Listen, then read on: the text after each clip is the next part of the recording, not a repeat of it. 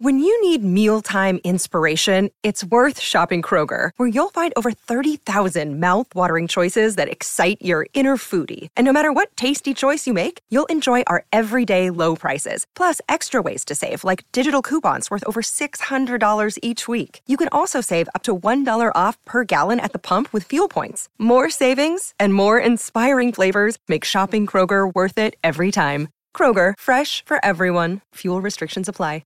Another day is here, and you're ready for it. What to wear? Check. Breakfast, lunch, and dinner? Check. Planning for what's next and how to save for it? That's where Bank of America can help. For your financial to-dos, Bank of America has experts ready to help get you closer to your goals. Get started at one of our local financial centers or 24/7 in our mobile banking app. Find a location near you at bankofamerica.com/talktous. What would you like the power to do? Mobile banking requires downloading the app and is only available for select devices. Message and data rates may apply. Bank of America N.A., member FDIC. Gators Breakdown, because there's never a dull moment in Gator Nation. The Gators Breakdown podcast is ready to go. I'm your host, David Waters. You can find me on Twitter at GatorDave_SEC. And if you're watching on the YouTube version, you can already see my esteemed guest here, Andy Staples, senior college football writer from The Athletic, joining us right here on Gators Breakdown. We were playing this last week. Andy had a busy week last week with The Athletic, and we got him on about a week after his big article he released on The Athletic last week. So, Andy, thanks for hopping on Gators Breakdown. Oh, happy to be here, Dave. Yeah, so, hey, let's get straight into it. You had the article last week on The Athletic titled "How a Once Dominant College Football Program Fell Permanently 2 Steps Behind." And the word permanently sticks out to a lot of Gator Nation. I don't write the headlines. Hey, that was a question. I've been saying that since my newspaper days. I don't write the headlines, and I don't. That was one of those I was like, I don't know if I would have gone permanently. But if you Ms. and Mr. Editors think that it's permanent, okay. I don't think it's permanent. I think it's hard to overcome in this particular environment right now in the SEC. Kirby Smart being as young as he is and basically taking the mantle from Nick Saban and running with it. That's the problem that I think Florida's up against. And it's not really dissimilar from what Gus Malzahn was up against Nick Saban in the past decade, where it kind of almost doesn't matter what you do. You can be good and you can be really good, but you might still not be good enough to beat your rival. And that's a weird place to be. Especially for Gator fans, and we'll get into it a little bit, but, since 1990, you dominated Georgia for so long. And it was just second guess. We're going to go to Jacksonville and we're going to beat Georgia. Georgia had a really good team in 2002. And then it's almost like we got to find some 80-year-olds to come in and be like, Georgia used to dominate this series. This is not new. This has happened before. All I have to do is go to my dad. He's like, you know what? He enjoyed the 90s more, and I think maybe anybody more than Spurrier, because he grew up in Jacksonville, a Gator fan. He was tired of losing to Georgia, and you got that streak going. So, Andy, let's go into it a little bit. And you talked, Scott Strickland was mentioned in the article as well, and there was a quote in there. He said, "Since we won our last national championship, we've had years where we've had some good success, high-level success." And he goes on to say, "We've had incredibly erratic with some incomprehensible lows that you wouldn't expect at the University of Florida." So, Andy, there's been 4-win seasons. There's been 6-win seasons, losses to Georgia Southern, Vanderbilt last year, Muschamp, McElwain, Mullen, now Napier. Are those incomprehensible lows more than just win-loss record for Scott Strickland? I just think he's trying to find a way off that roller coaster, and it's really hard to do. It's hard to be what Georgia is right now, what Alabama has been, what Florida was. And the question I think they're wrestling with right now is this something that Florida can do on a regular basis? Can they have that sort of success on a regular basis? Or was it a result of having 2 legendary Hall of Fame coaches?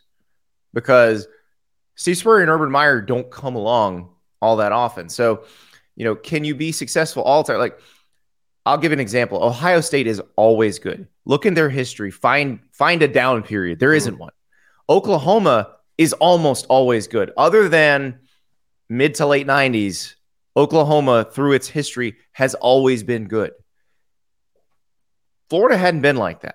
Texas hasn't been like that. USC hasn't been like that. Alabama hasn't been like, Georgia hasn't been like that. It's not that easy to do. And so what Strickland would like to do is get Florida to a place where it can be consistently in the playoff hunt, in the national title picture.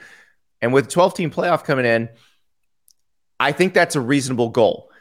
Winning the national title as much as Florida did 3 times in 18 years, well, actually 3 times in 12 years, that's probably not a reasonable goal.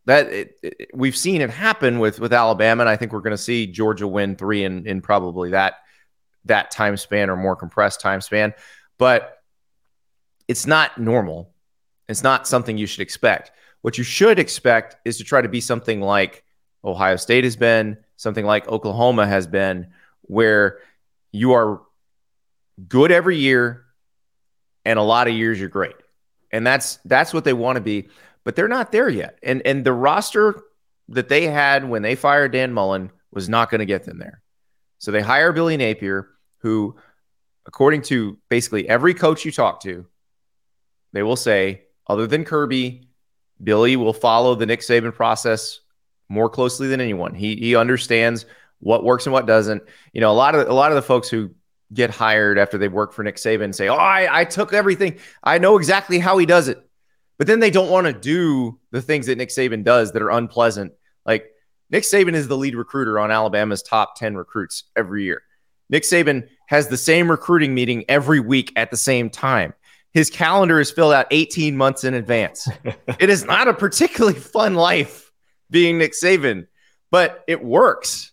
Kirby does that. Billy Napier does that too. The question is, can Billy Napier do it as well as Kirby Smart or Nick Saban? And we don't know that yet. I look at Saban getting to Alabama, and Saban didn't take over a particularly great roster at Alabama. It's not a good situation. Remember Jimmy Johns was one of their better players, the linebacker that they'd converted from running back. He got caught selling drugs in the parking lot of the facility. Like they had problems when Nick Saban took over to Alabama, but he really fixed that roster quickly. And this first full cycle recruiting class was that 2008 class. So that's Julio Jones, Dante Hightower, Barrett Jones, Robert Lester, Mark Barron. It was a murderer's row. It's the best recruiting class of all time. If you talk about the results and what those players wound up doing. I mean, Mark Ingram won a Heisman. Julio is going to be an NFL Hall of Famer. Dante may be a Hall of Famer. So that's what you're being judged against. Kirby, year 2, goes to the national title game, wins the SEC. Now, I would argue that Kirby took over a lot better situation than most coaches. Mark Richt was not doing badly. It's just that Georgia figured out that good was the enemy of great in that situation. Napier took over a situation that was closer to what Saban took over. And the problem is, you look at this recruiting class that he just signed, and you look at the results on the field, and you're like, I don't think he's going 12-2 this year like Nick Saban did in year 2. And now part of that is probably because there was no other Nick Saban and there was no Kirby Smart in the SEC at the time. Now, Les Miles is coming off a national title at LSU, but it wasn't the same level of competition. And you had Urban. Right, you had Urban. But but Nick didn't have to play him every year. And so it was a different time. And that's what Billy's up against now. He's up against Kirby Smart, who has the best program in college football and doesn't seem to be slowing down any way, shape, or form. You have Nick Saban still being Nick Saban. And I realize we're all predicting disaster. They might lose 2 games again. But they're still going to be good. They still are incredibly deep, have a bunch of NFL players on their roster. Now you have Brian Kelly at LSU. Brian Kelly, who was doing great at Notre Dame, considering the level of difficulty, goes to a place where the degree of difficulty actually drops from Notre Dame. It's easier to win and build a roster at LSU than at Notre Dame. So now he's there, and you've got but you've also got Josh Heupel's got Tennessee better. Shane Beamer has South Carolina feeling like they're on the upswing. This is a tough Florida struggles with Kentucky now. Right. Oh, and by the way, Florida State is finally not a disaster anymore. Yep. They're run very competently by Mike Norvell. And Texas to Oklahoma on the way. Exactly. So that's what Billy Napier's up against. And I just mentioned Norvell. If you look at what happened with Norvell, I think that's sort of the model for what you'd like to see from the Napier experience, where he took over a situation that was not good. They didn't have the resources to just turn around and fire him after a couple of bad seasons. But if you watched, they were making incremental improvements every season. You could kind of see it every week. And you realize, okay, they're getting better. And then year 3, they're pretty good. Year 4 feels like a potential breakthrough year. Now we'll see. They might not live up to the preseason hype, but they're certainly in a much better place than they were when Mike Norvell got there. They fixed the offensive line. They have a quarterback they like and more in the pipeline. They have playmakers at receiver. They have NFL guys all over their defense. That's what Florida State's supposed to be. But they certainly weren't that when he got there. And everybody was ready to throw him out of town, but they just fired Willie Taggart and they couldn't do anything about that. Well, here's Billy Napier. He's got, a $31.8 million buyout after this season? They ain't firing Billy Napier. It doesn't matter how bad they are.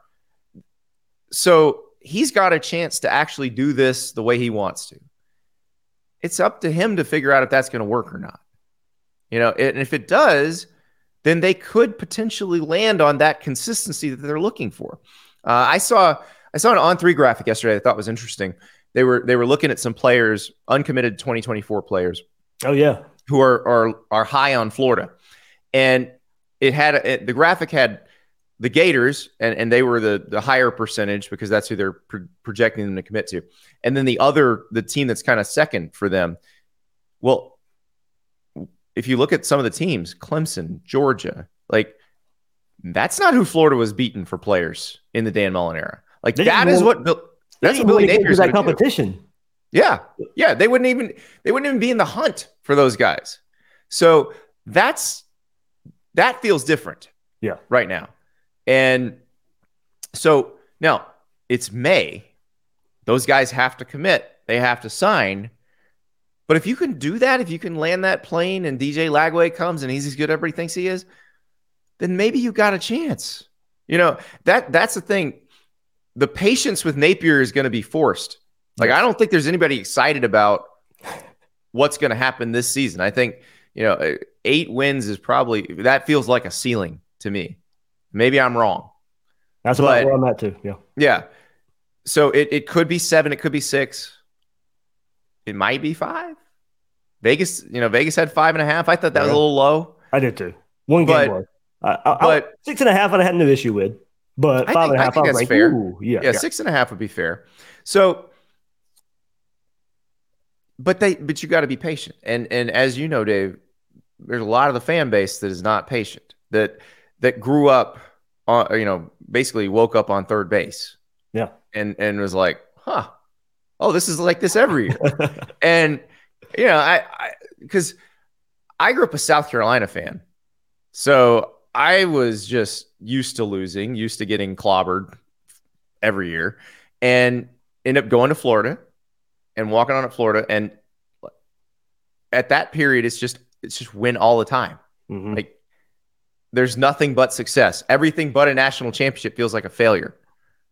And that's not normal. It's not a normal outlook. And, maybe at Ohio State, maybe at Alabama, they've got the history to feel that way. Florida doesn't actually have the history to feel that way. You've got 2 coaches who did this. Steve Spurrier, Urban Meyer.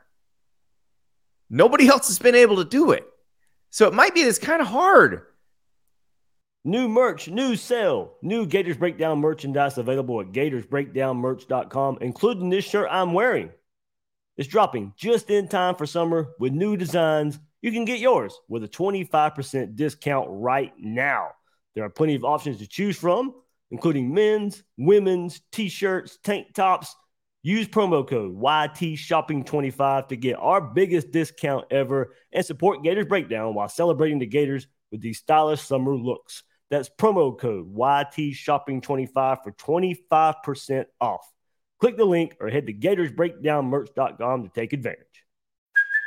Hey, it's Kaylee Cuoco for Priceline. Ready to go to your happy place for a happy price? Well, why didn't you say so? Just download the Priceline app right now and save up to 60% on hotels. So whether it's Cousin Kevin's Kazoo Concert in Kansas City, go Kevin, or Becky's Bachelorette Bash in Bermuda, you never have to miss a trip ever again. So download the Priceline app today. Your savings are waiting.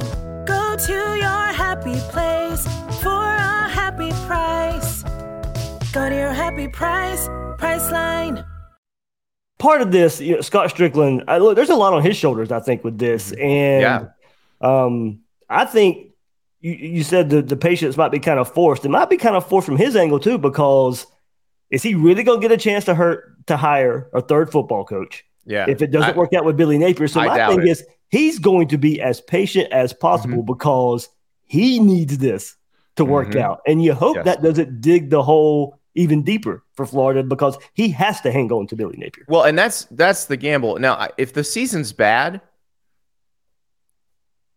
they're not going to fire Billy Napier. If the fan base or more importantly, the influential donor base, if they decide they want some blood for this season, if it's bad, then I think Scott Strickland understands that. I think he understands the position he's in and that if things aren't going well because the cost is so high to fire Billy Napier, they're going to turn and look at him if they're not happy. But again, if the arrow is pointing up, if things look like they could get better in the future, then he's going to be okay. And he can just keep saying, just be patient, just be patient, just be patient. But if it looks bad, they're going to make sure he doesn't hire the next person if they think ultimately that Billy's not going to work out. Yeah, scary proposition there. So, Andy, we talked about it and maybe how Florida got here, but in thinking about this episode and how Florida got here, I mean, Cam Newton laptop, urban health issues, Will Greer PEDs, Pack the Swamp comments by Dan Mullen, not caring about bowl games, quote unquote recruiting season, and now recently NIL, Jaden Rashad. I mean, shoe throw. Please don't forget the shoe throw. There you go, shoe throw. Not playing Kyle Pitts in that game. Yep. Look, Gators Breakdown says there's never a dull moment in Gator Nation. But when you look since Urban and you just think about everything that happens off the field, it doesn't even have. I mean, look, it probably is in relation a little bit to win-loss record, but I mean, it is unreal what goes on at the University of Florida. Let's just zero in on one of those things. Will Greer, I think he's a really good example. And I wrote a lot about Will when he got to West Virginia, so I understand that situation pretty well. And basically, the parties mutually agreed after the suspension that Will would be better off somewhere else.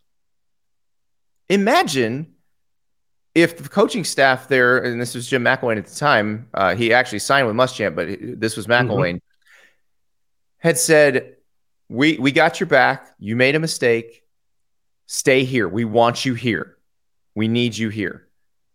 Will would have been playing sooner than he was. So remember, this was back in the old days. He had to sit out a year at West Virginia.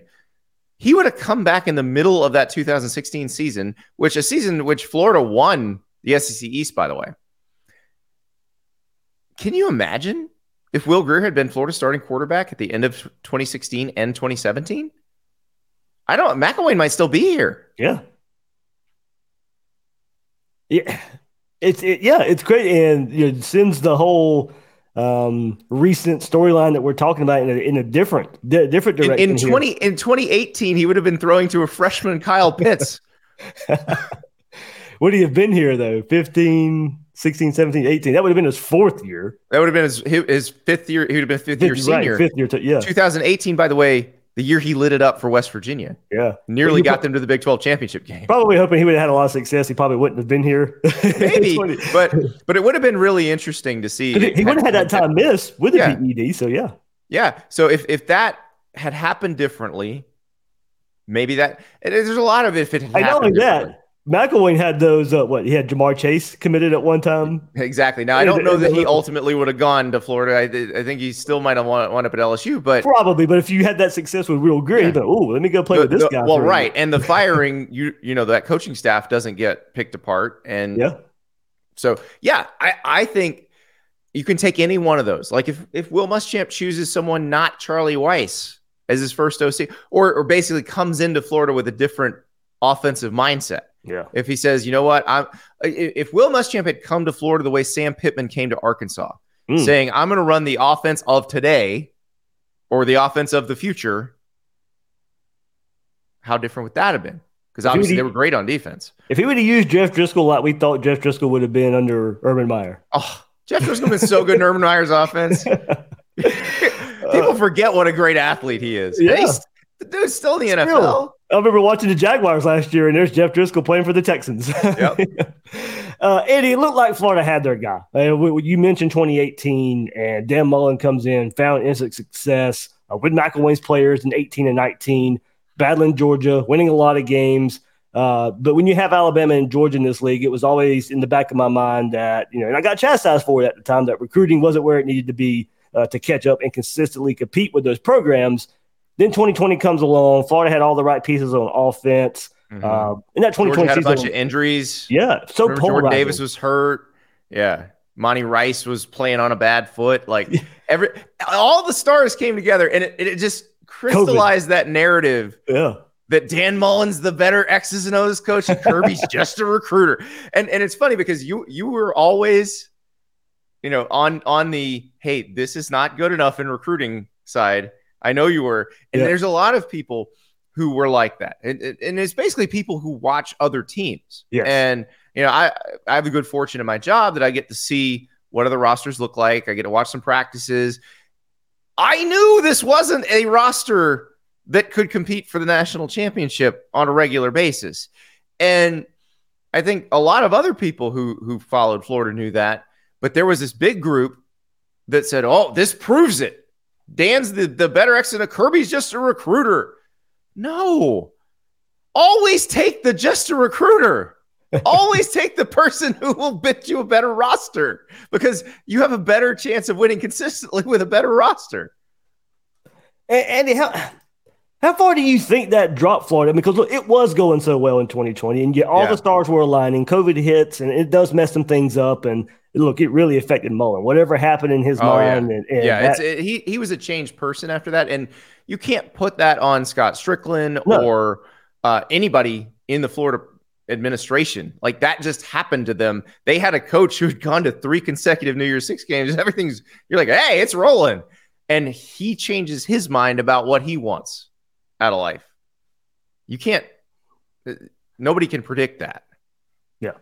I mean, it is funny how fast, because Florida was supposed to be the dream job. He had the background at Mississippi State. He had the background at Florida, returning to Florida. And you had that 2020 season to kind of point to where, hey, look, maybe it just comes together. Like, we know recruiting isn't good enough for a long-term, consistent competitor at the top of the level. Now, but don't you get keep me wrong. winning, it's going to come, right? Yeah. Right. But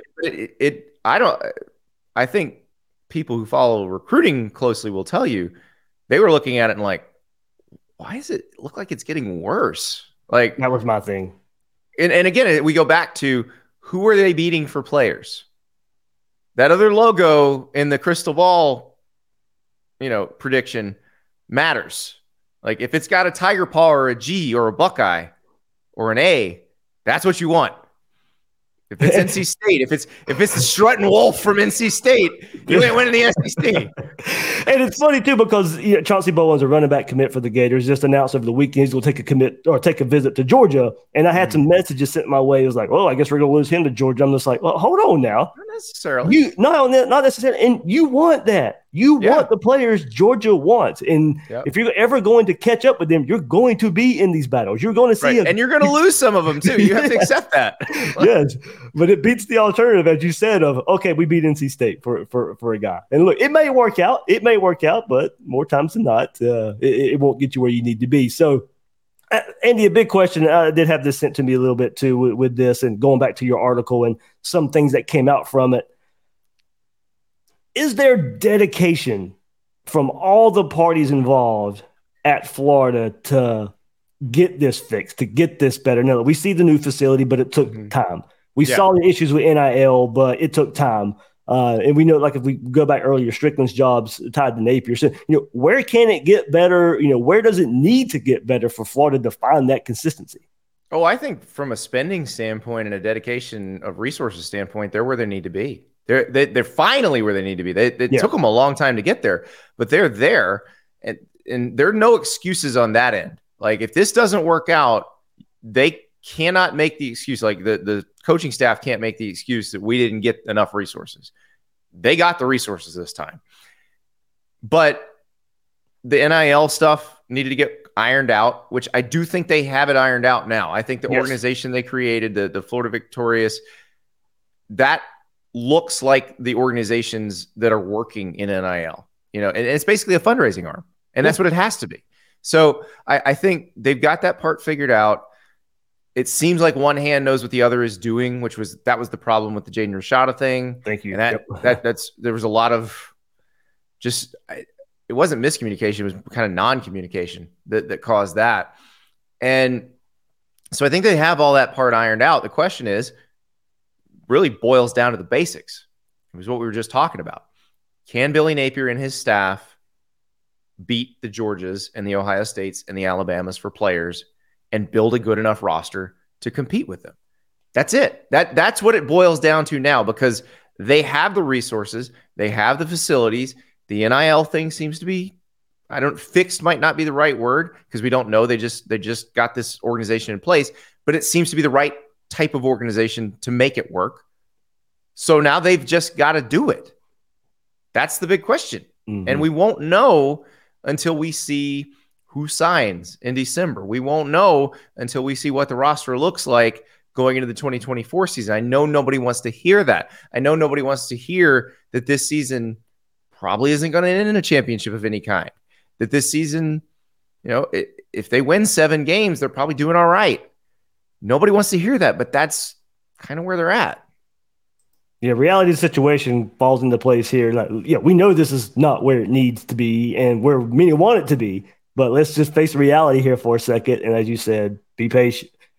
There's no choice but to be patient right now. Exactly. And see where it goes. So, with threats to our nation waiting around every corner, adaptability is more important than ever. When conditions change without notice, quick strategic thinking is crucial. And with obstacles consistently impending, determination is essential in overcoming them. It's this willingness, decisiveness, and resilience that sets Marines apart. With our fighting spirit, we don't just fight battles, we win them. Marines are the constant our nation counts on to fight the unknown. And through adaptable problem solving, we do just that. Learn more at marines.com. Andy, one more for you before we sign off right here on Gators Breakdown. Swagadelic from Gators Breakdown Plus. He wanted to know, we're going to zoom out a little bit. Let's look college football. Let's look SEC no problem. A bit. And he said, with the new SEC alignment and schedule coming out, where do you think that's trending? I know it's been back and forth between 3-6, 1-7. How that kind of is new news about maybe the SEC maybe switching and changing their mind to a 1-7 model. Yeah. And now also the ACC and Pac-12 of what's going on there. How you see that working out? So the SEC scheduling thing, yes, it does seem like you're hearing more trending toward 1-7. I still can't figure out if that is just them with a Hail Mary to try to get a little more money out of ESPN for the extra conference game. Because let's be real. The 3-6 model is the only one. If those are your only two options, you don't have an option. Exactly. The 3-6 model is the one you're going to pick, because are you going to be you're going to have Texas and Texas A&M in the same conference and they're not going to play every year? That's the stupidest thing you could possibly do.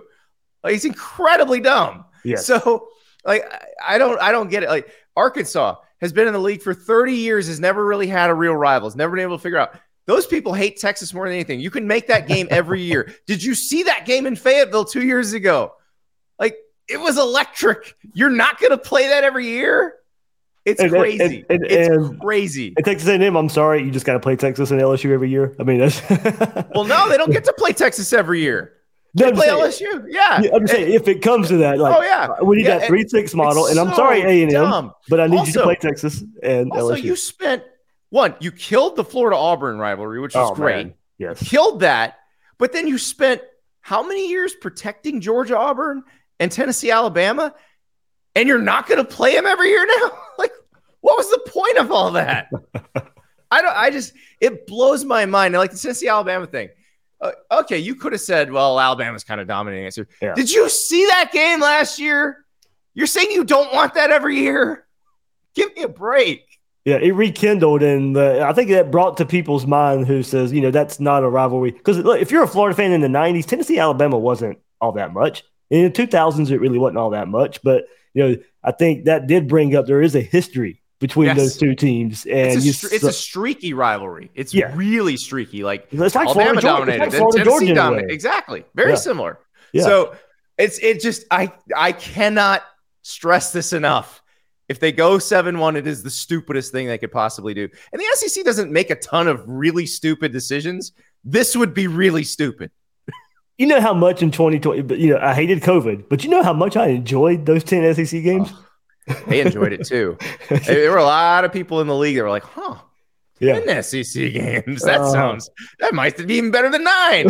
So the ACC and the Pac-12, I'm assuming this means the off the field because the Pac-12 on the field probably deepest it's been in years. Mm-hmm. But I don't know what happens until we see what the terms of that TV deal are, and they've kept that really secret and under wraps because I don't think they want anything leaking out beforehand.